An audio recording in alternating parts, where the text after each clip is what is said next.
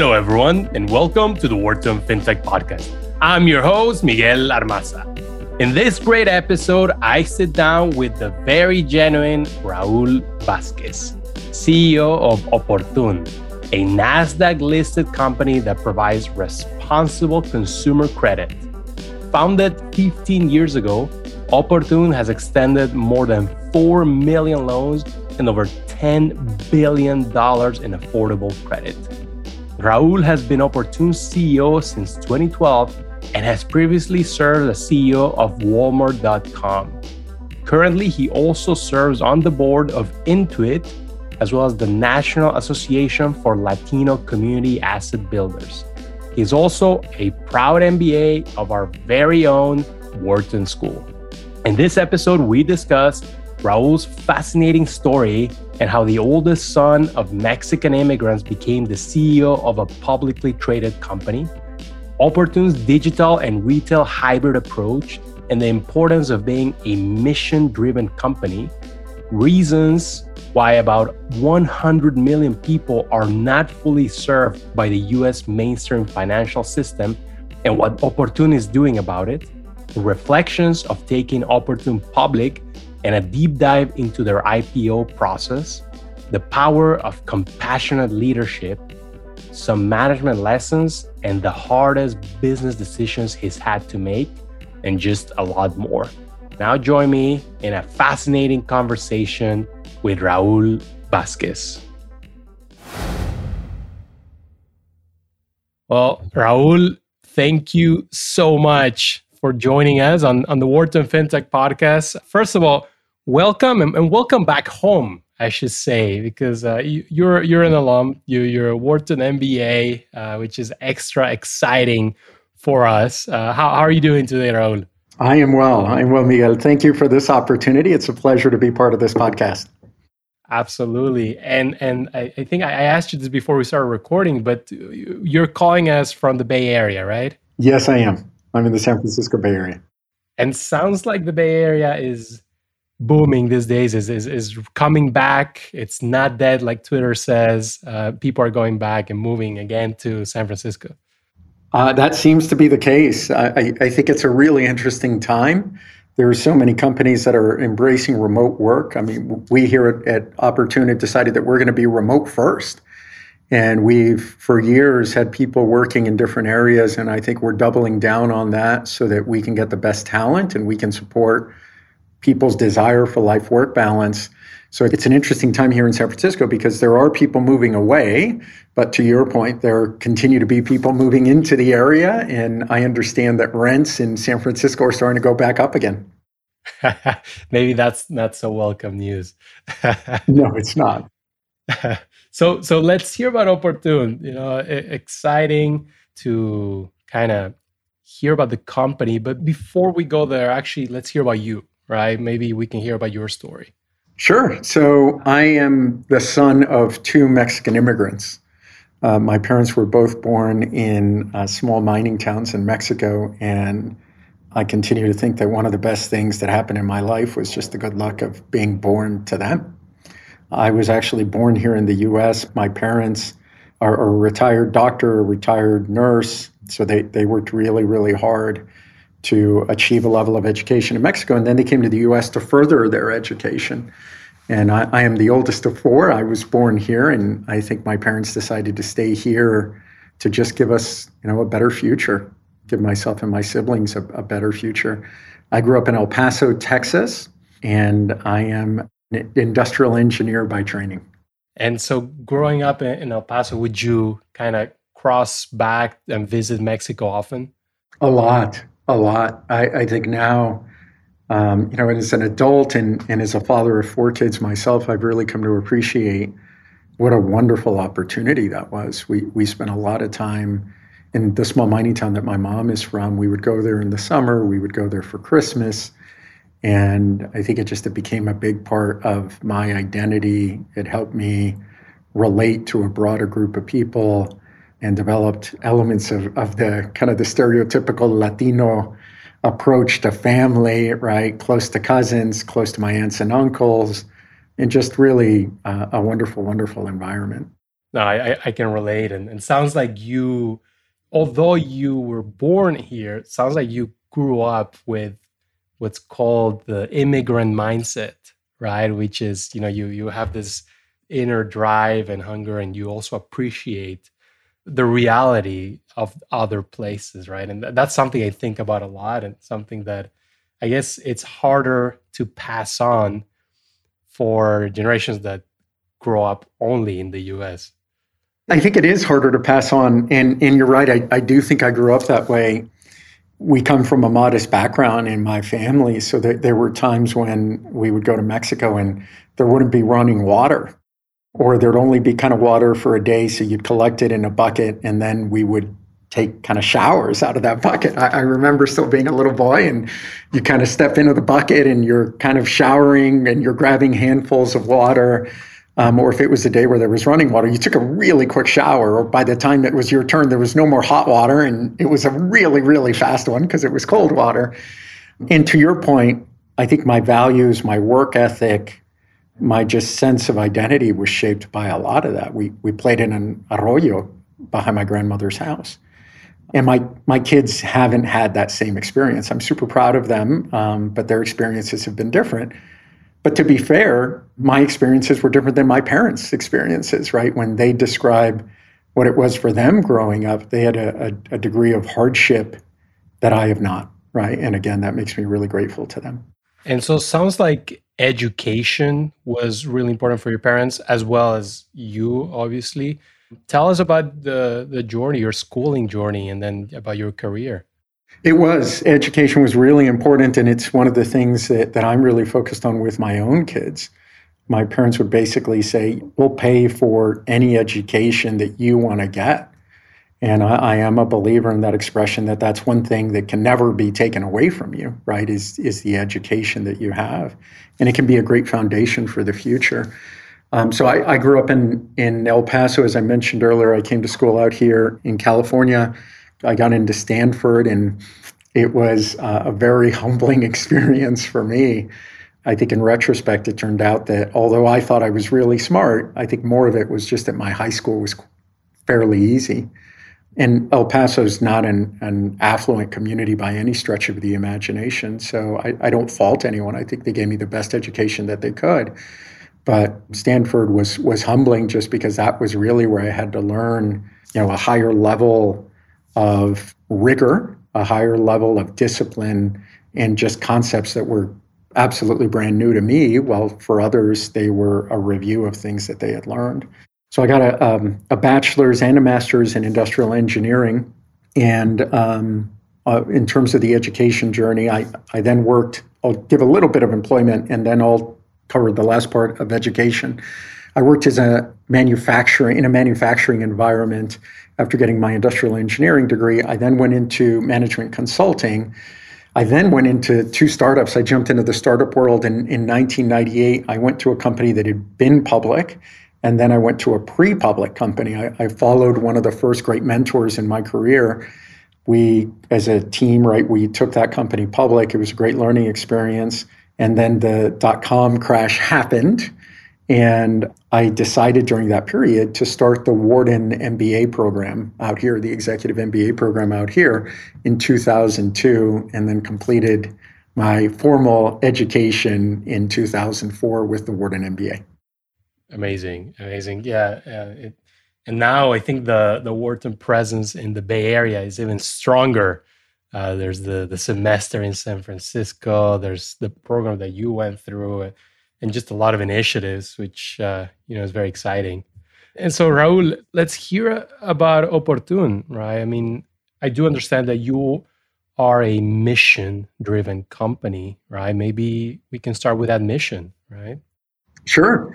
So the way that we talk about our mission is that we're focused on providing inclusive, affordable financial services that fundamentally empower our customers and help them build a better future. And we're here in Silicon Valley, so it's all done through technology. It's done through a digital platform that we use across a multitude of channels to be able to serve our customers well. And that platform leverages, not just software, if you will, from a technology perspective, but data analytics, machine learning, and more than 15 years now of proprietary data that we use to provide personal loans, auto loans, and credit cards, all with a view of helping our customers be able to not only get great products, but to develop experience with financial, kind of structured financial products, and then really being able to enter the financial mainstream.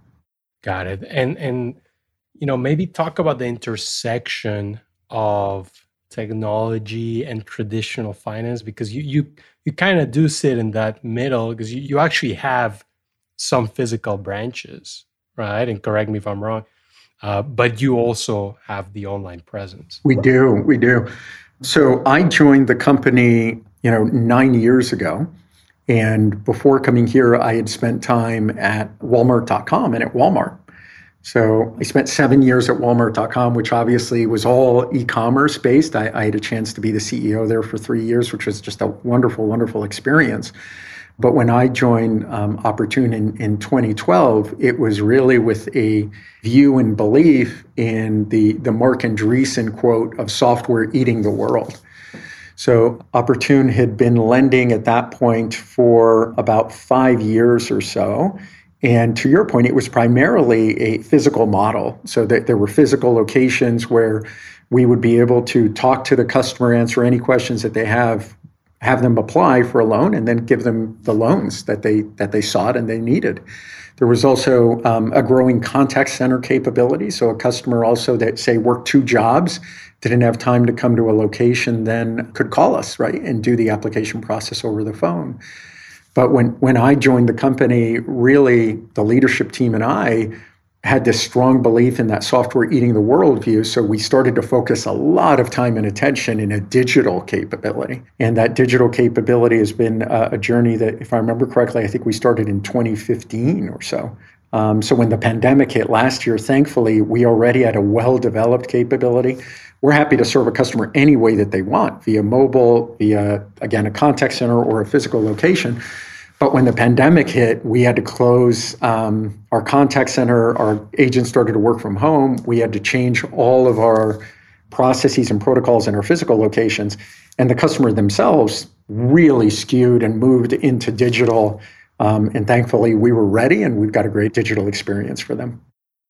Yeah. And as you start opening up, it's an interesting experiment, right, that we're all going through.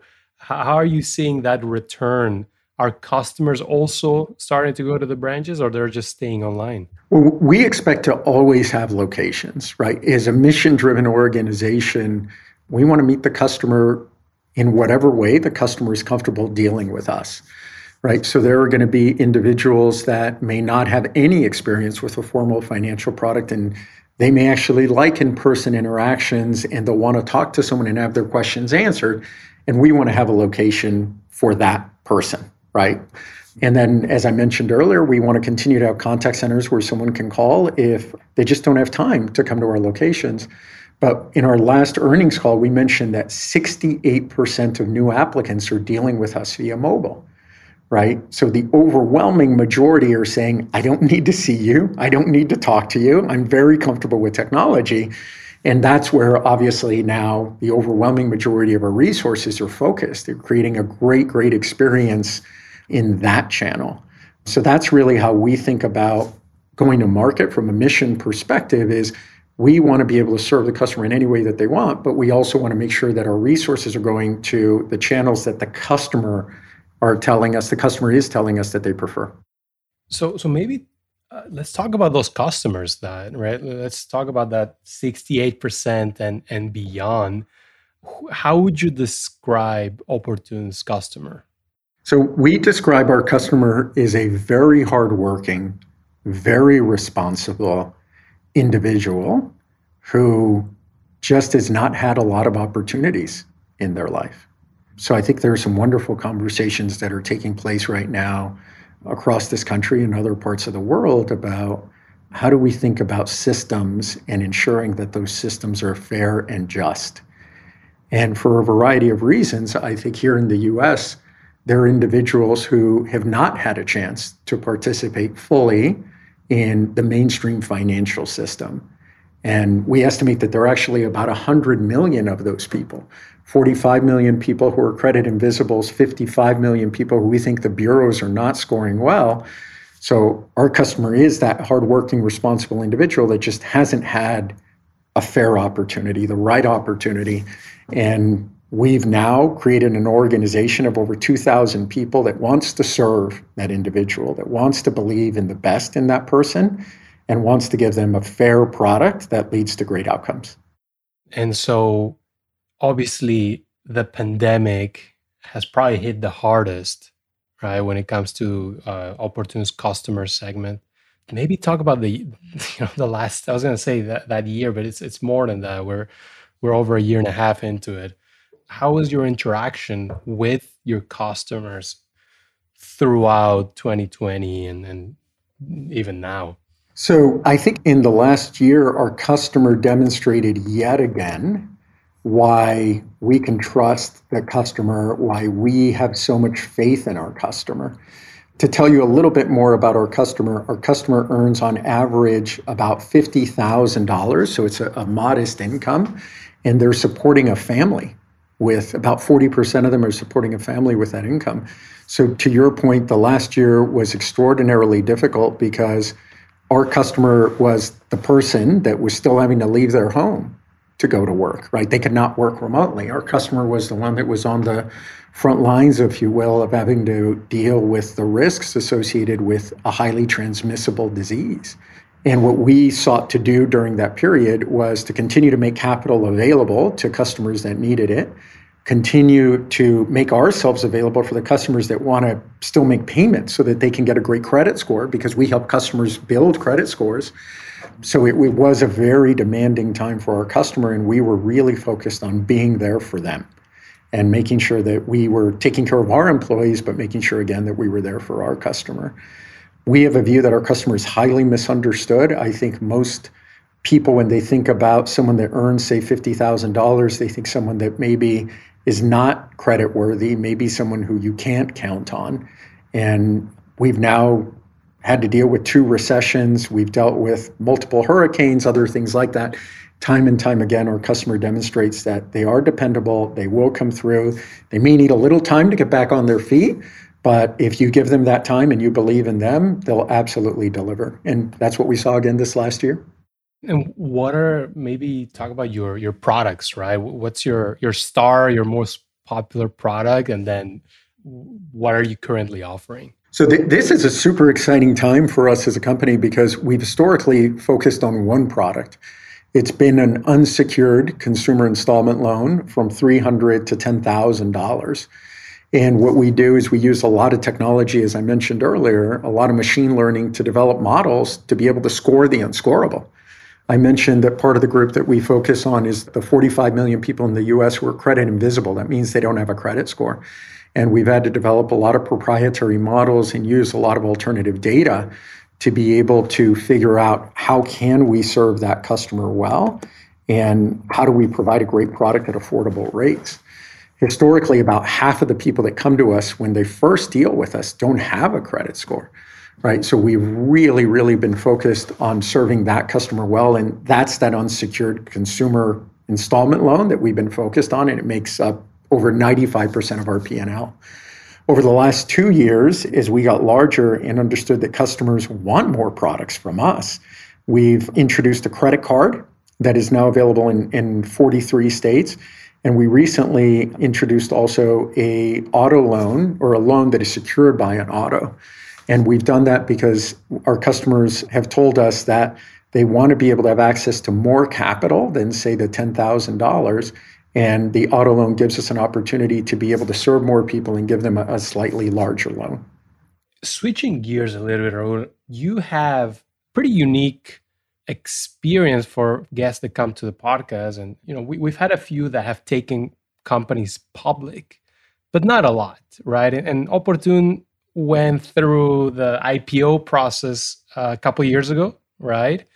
This is obviously one of the biggest events of a company, right, in a company's life. Why, first of all, why go public? And then how was that experience leading up to the IPO? So For us, we always felt that we were likely to go public for two reasons. Number one, I mentioned earlier what an exciting time this is for us. In the 9 years that I've been here, we've always had a growth orientation. And the growth orientation is driven, I think, by two factors. Number one, from a mission perspective, if we've served today about 2 million customers in our history, but there are 100 million that we think could benefit from our products, we wake up every day trying to figure out how can we help more people, right? The products that I described are meant to be responsible, affordable alternatives to payday loans or to title loans that can lead to really bad outcomes for customers. So we wake up every day trying to figure out how do we serve more people? How can we be in more states? How can we try to get to more of those 100 million people? So that growth orientation has always existed. And then from a profitability perspective, we think profitability gives us a stable business. It gives us the ability to continue to power the growth of our business. An analogy that exists in our space is kind of a bicycle analogy. The mission for us is the front wheel. It kind of determines where do we go. It's what, we say, like our mission points us that way or it points us a different way. But the profitability of the business is the rear wheel. It's what actually gives us the power and ability to move in the direction that we want. So growth is important because it means a stronger P&L. It means more revenue, the ability to cover all of the expenses that come with our fintech, right, innovation.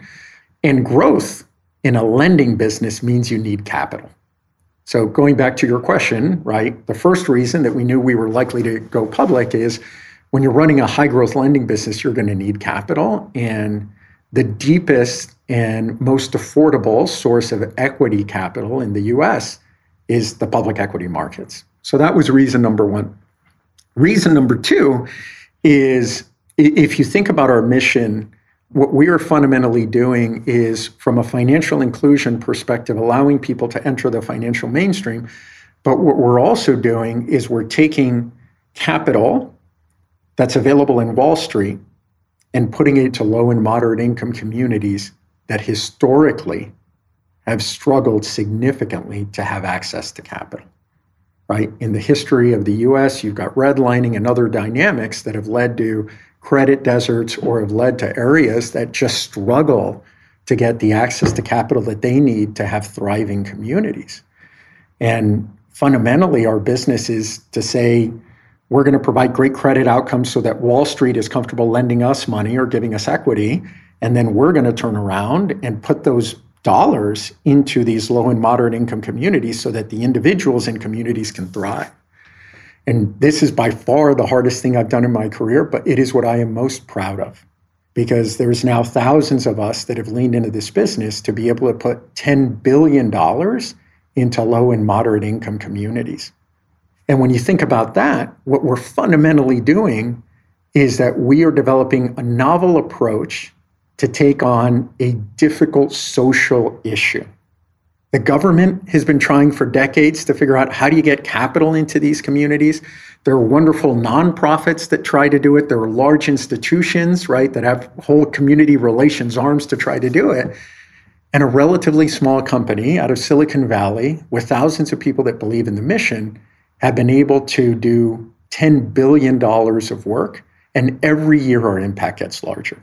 So the other reason for us to go public then is to try to demonstrate a novel approach, a new business model to take on deep, difficult social issues. And it's in essence, what if you take the mission or a heart of a nonprofit and combine it then with the expertise and capabilities in a for-profit business model? And we felt that if you could take a company like that public and make it valuable and make it sustainable, then it could hopefully demonstrate a path for others that want to take on some difficult social issues.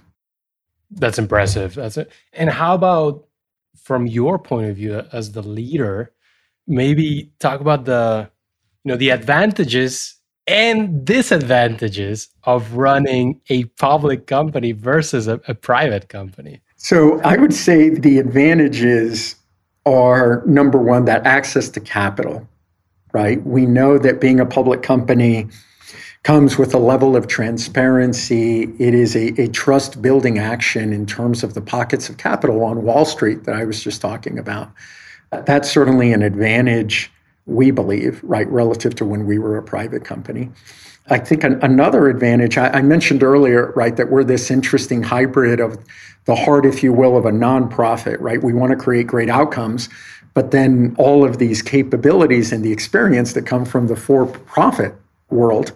And I think one of the elements that certainly I've learned in my career and that I think a lot of our people have is the importance of hitting your goals, right? The importance of delivering results. So one of the good things I think about being a public company, it's a public scoreboard. You can look at it every day and get a sense of, does the investor community believe in the strategy and the execution of the company, right? And for people that have a positive orientation towards delivering outcomes and hitting their goals, to be able to just look at a scoreboard and understand, are we ahead or are we behind, I think is a significant advantage, right? The disadvantage is, I can think of two of them. I think if you're not careful, it can drive really short-term thinking, right? That's one of the criticisms, I think, of the public equity markets and of all public companies. And you and I talked earlier about some of the wonderful conversations that are taking place right now. I think one of the great conversations right now is also this idea of a broader set of responsibilities, right? Of a broader set of stakeholders than just your shareholders. And as a mission-driven organization, we've always had that view. But if you're not careful, I think, again, you can fall into the trap of really having your primary constituents be your shareholders, and that can drive very short-term thinking. The second disadvantage is there's quite a bit of time spent preparing for earning calls, right, for the disclosure documents that come with being a public company.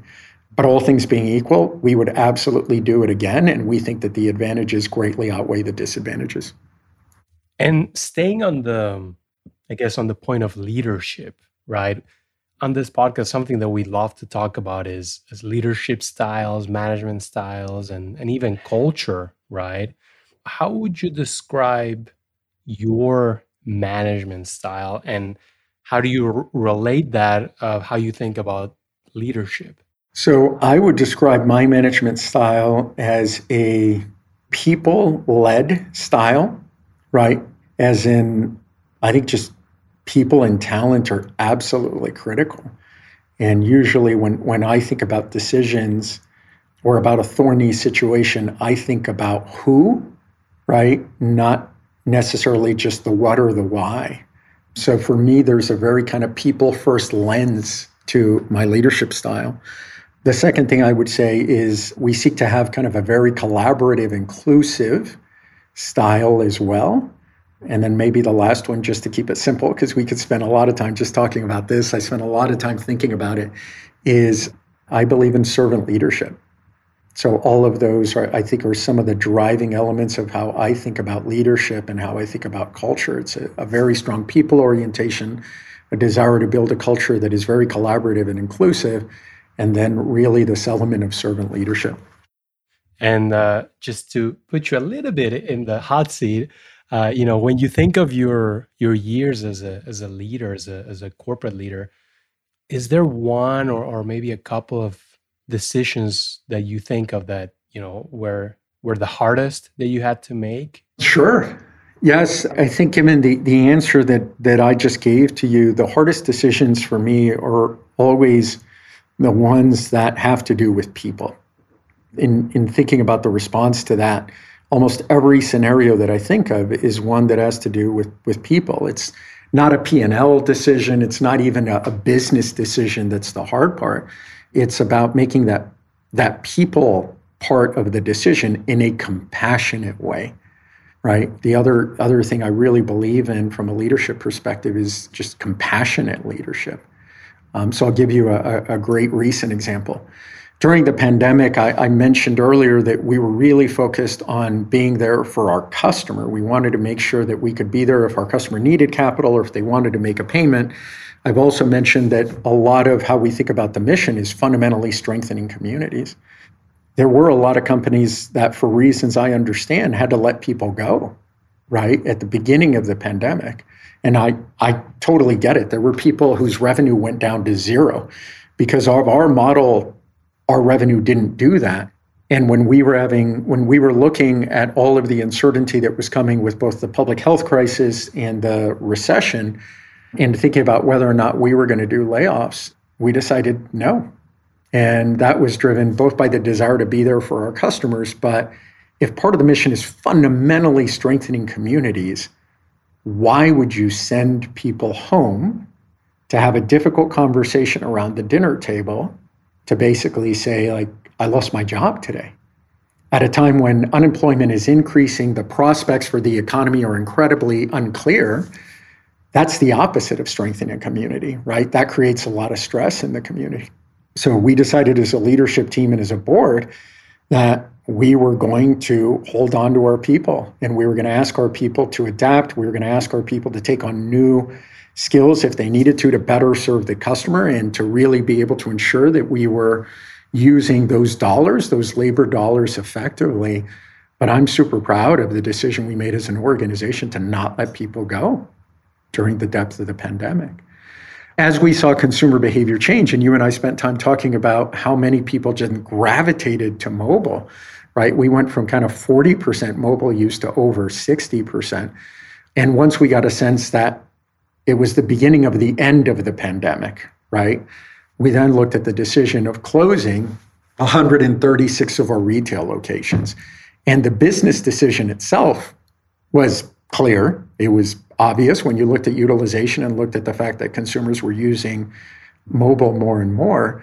And going back to your question, the hard part was wrapping my head around, the over 100 people that were going to lose their job.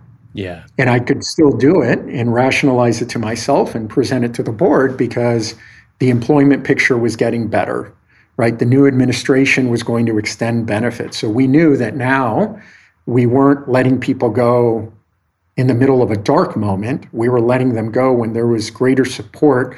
There was now a view to how the economy was going to get stronger. But that's an example of the difficult decisions for me, or when I've got to let someone go because they did something unfortunate or because they're not meeting our expectations. Still make those decisions, right? But I give a lot of thought to how to do that in the most compassionate and respectful way possible. Fascinating. Well, now looking ahead, Raul, when you think of the next few years, right? Do you have any predictions on how, first of all, how fintech is going to evolve, but also about the next stages and steps for Oportun?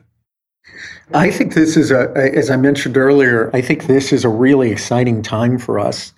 The pandemic gave us an opportunity to take a step back, reformulate our vision, and to really think about a more ambitious strategy for the next few years. So when we think about what the next few years are going to look like, there's one big pillar of work that is really about growing the core business that we have today, and that's that unsecured consumer installment loan.